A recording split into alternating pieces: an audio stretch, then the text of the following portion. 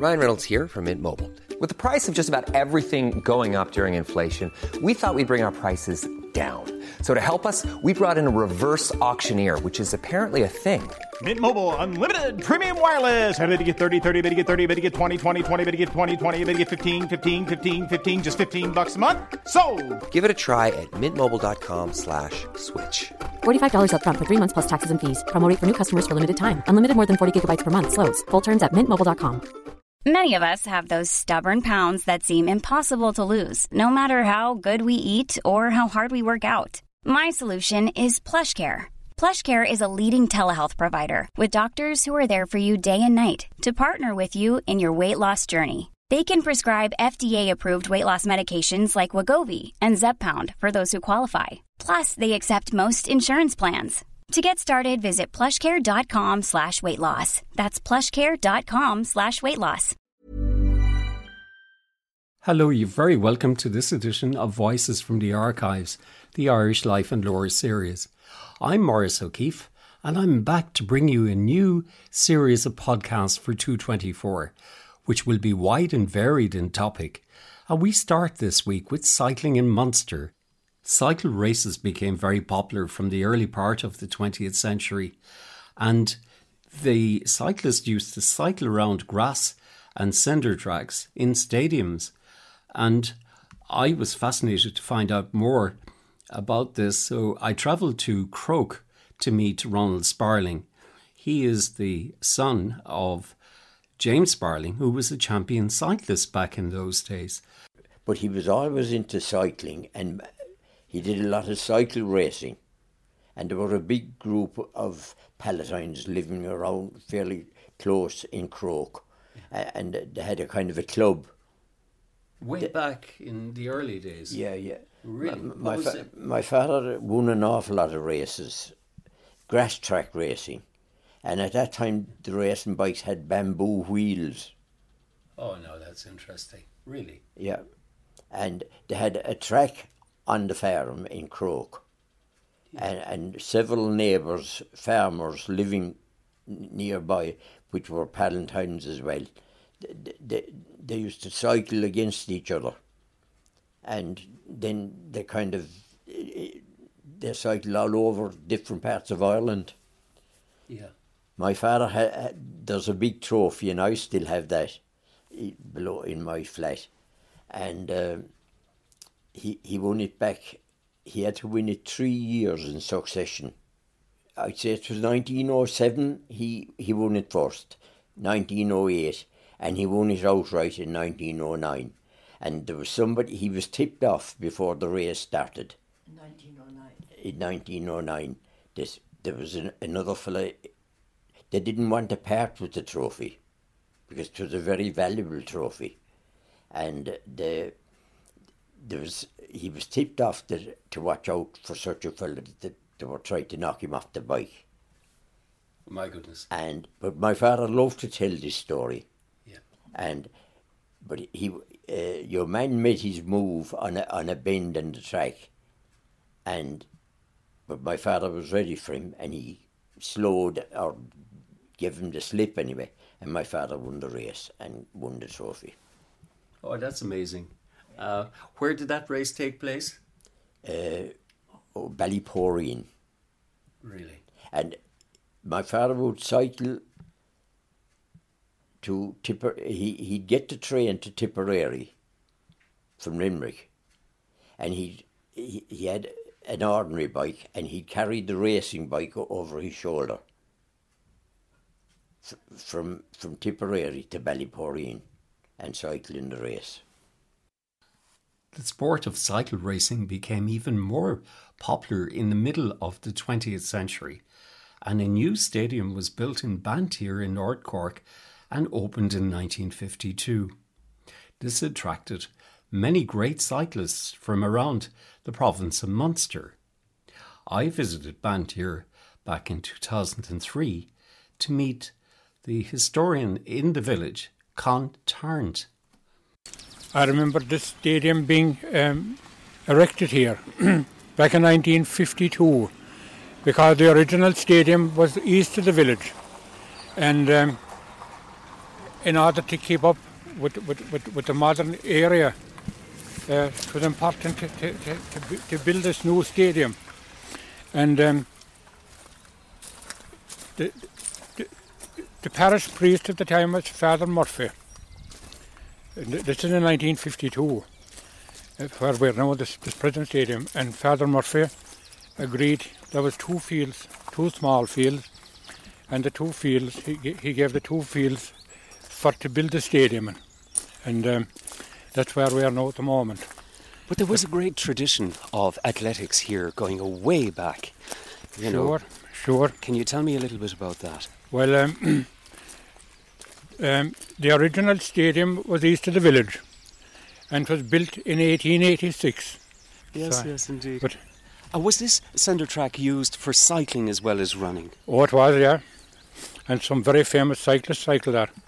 You had Frank O'Sullivan of Fermoy, you had Tom Lavin, and you had Drum from Castle Island, and there was quite a number of them now at that particular time. A local man, Mick Cahill, we mentioned him before, but Mick was a mighty cyclist. He came third. I can't remember the year now, but he came third, and to come third in Ross Halton it took a bit of doing. You had to be physically fit to do it. But Mick came third. But the Ross Halton was a mighty event, of course. When it would come here, you can imagine having maybe 150 cyclists all cycling together. It often amazed me how they didn't kill each other because the wheels of the bikes would be running so close.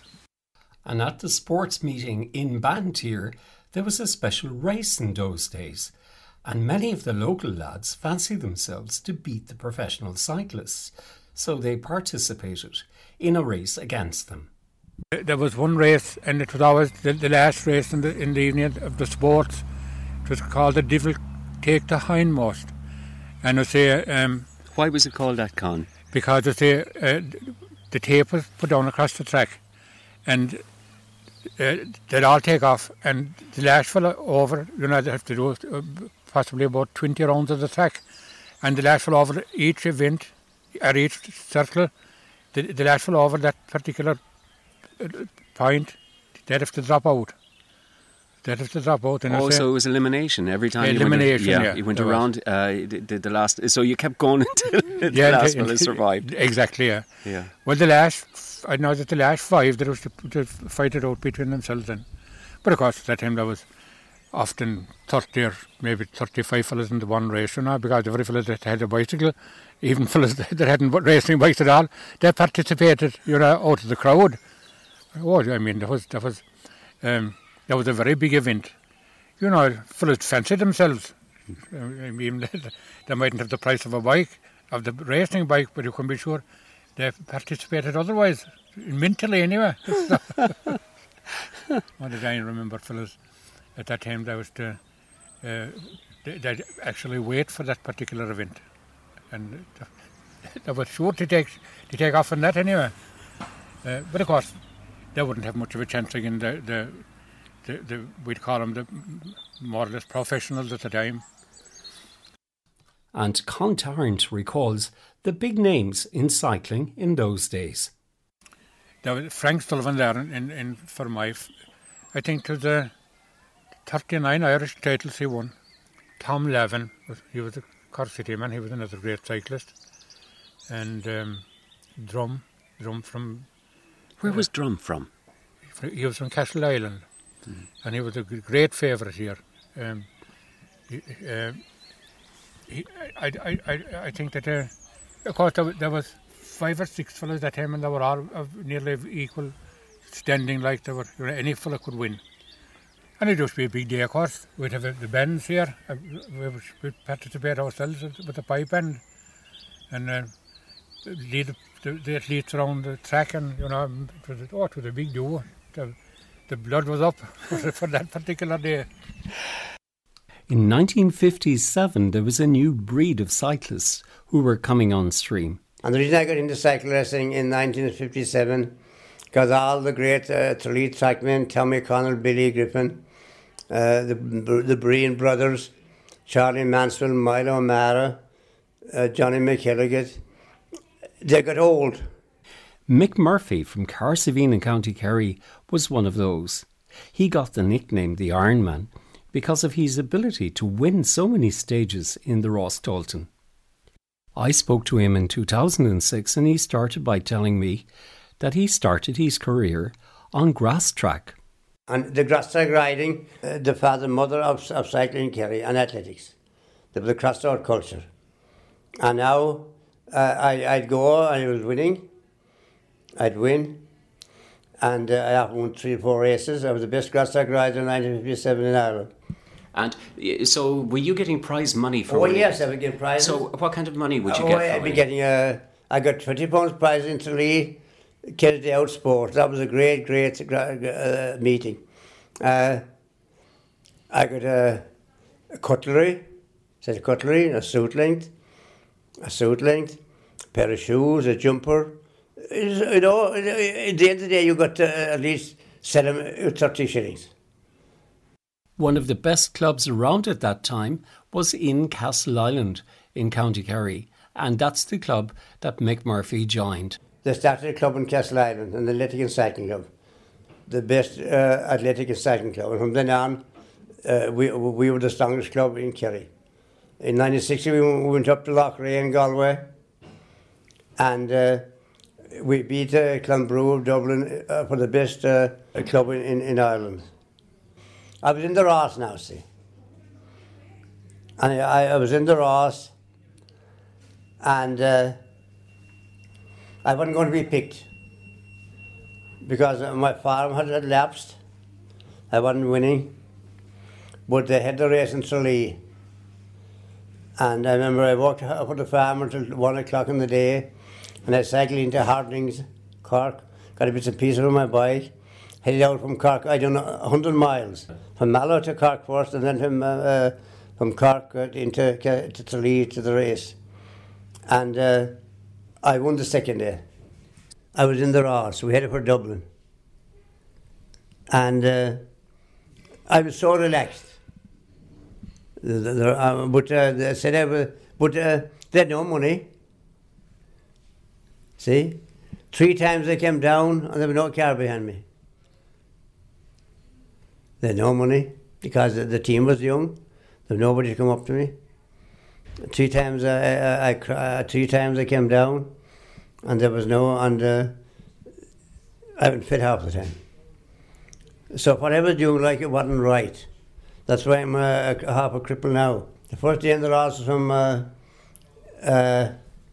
Dublin to Wexford, about 90 miles. And me and Hedden, 20 miles, I split the field, 20 miles to go, and Hedden came up in a mighty sprint, and he beat the Dublin men in the sprint. He beat Steve Abbott, the greatest sprinter in Ireland. That was the first day. And the second day, there was an awful lot of action. The next thing I remember now that we were in Glenbowl Mountain, and the Dublin had Tipperary taken out Dublin, and now Tipperary were demolished, and I attacked and I went clear, and I won in Glenbowl, the King of the Mountains, and the Kiley brother chased me into Carrick-on-Suir, and I won the stage. That was now I was in the yellow jersey. That night, I was as relaxed as anything. Well, it was a savage day. It was a savage day's riding. See, it was a savage day's riding because I never left the front all day long. So now the next day now, we were at Waterglass Hill. I rode into West Cork. And I chased for 45 miles. And I caught the bunch at about 2 miles from Clonakilty.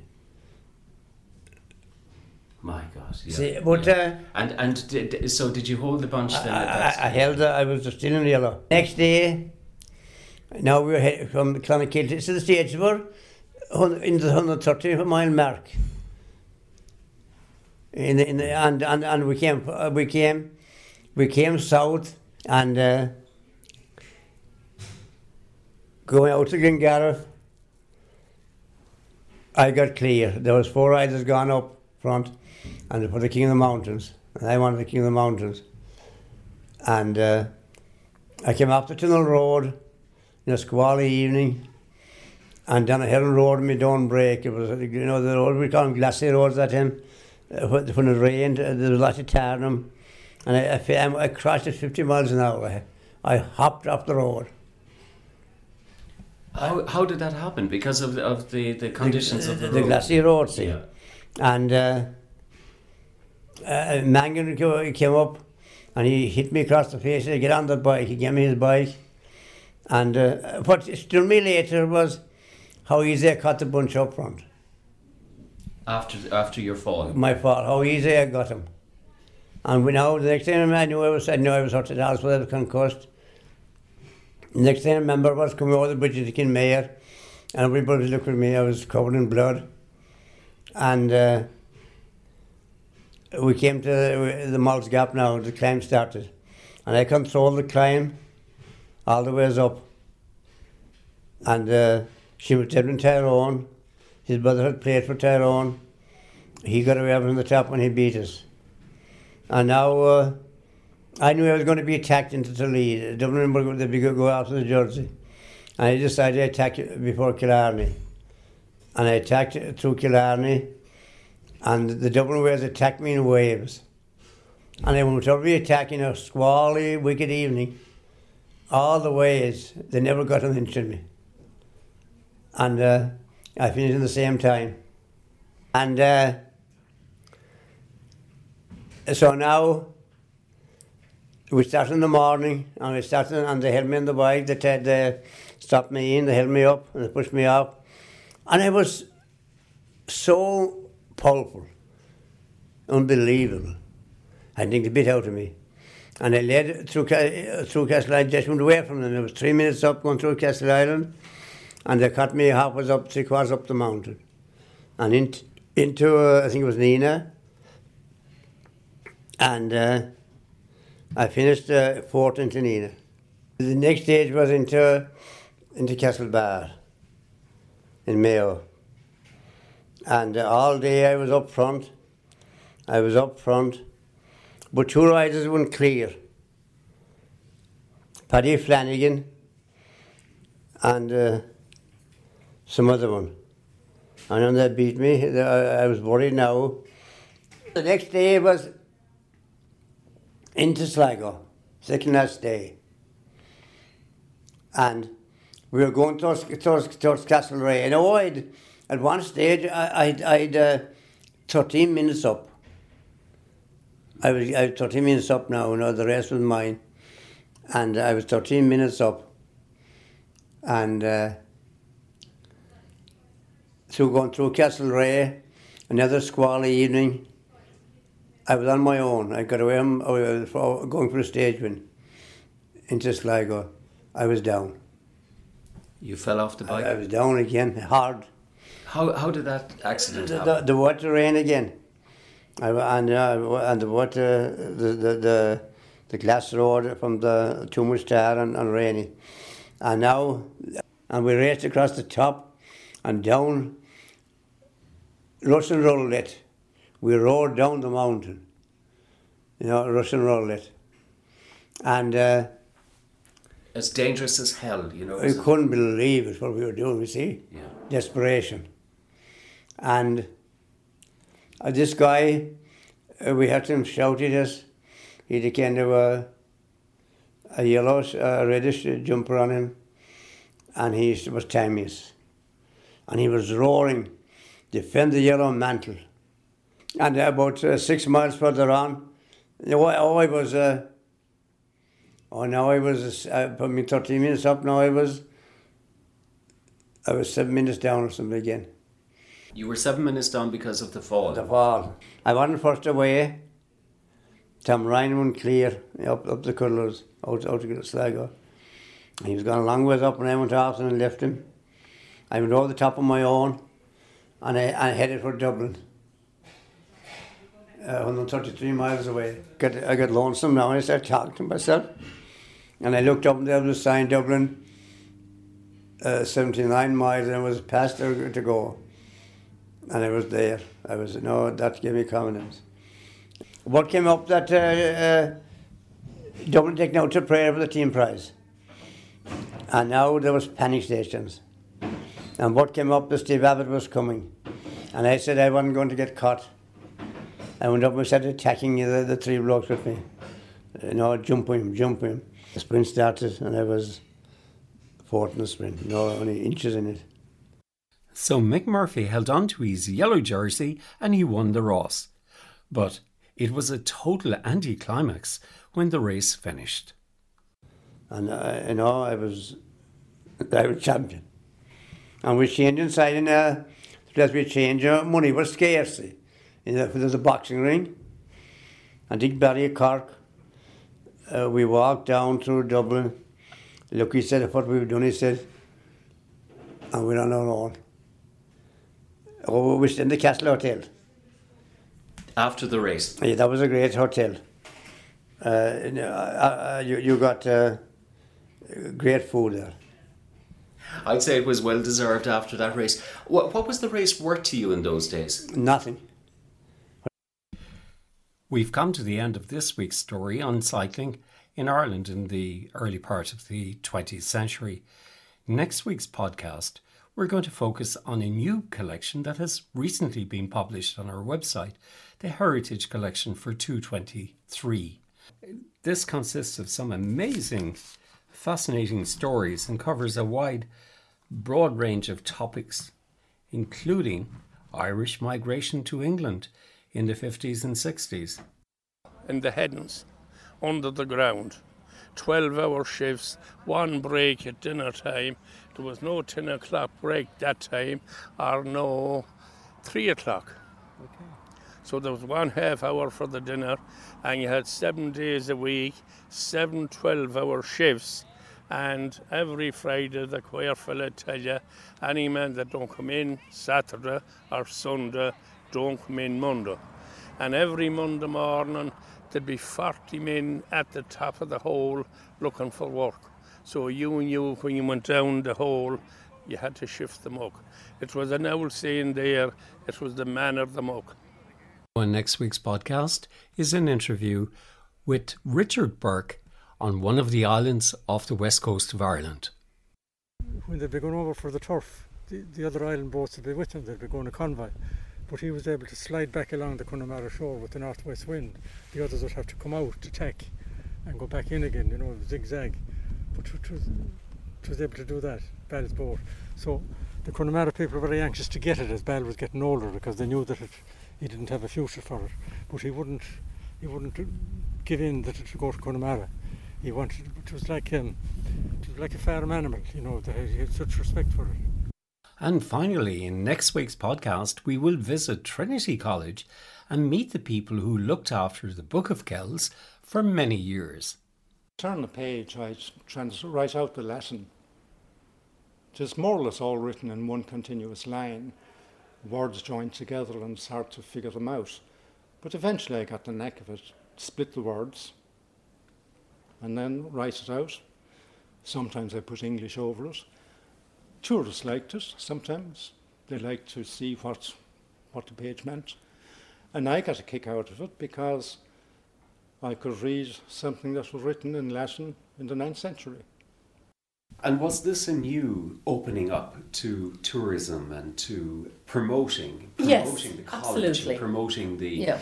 I suppose taking advantage of the fact that the Book of Kells was in your possession. Yes, well, the first year I was there, the visitor numbers in 92 were 286,000. And the visitor centre had been built to accommodate 250,000 visitors. So even in year one, we actually broke the record. I mean, at the height, I think it was 2007, we had... nearly 600,000 visitors. That was incredible. Which is incredible. I'm Maurice O'Keefe and I look forward to bringing you all those stories next week. Mom deserves the best, and there's no better place to shop for Mother's Day than Whole Foods Market. They're your destination for unbeatable savings, from premium gifts to show-stopping flowers and irresistible desserts. Start by saving 33% with Prime on all body care and candles. Then get a 15-stem bunch of tulips for just $9.99 each with Prime. Round out Mom's menu with festive rosé, irresistible berry chantilly cake, and more special treats. Come celebrate Mother's Day at Whole Foods Market.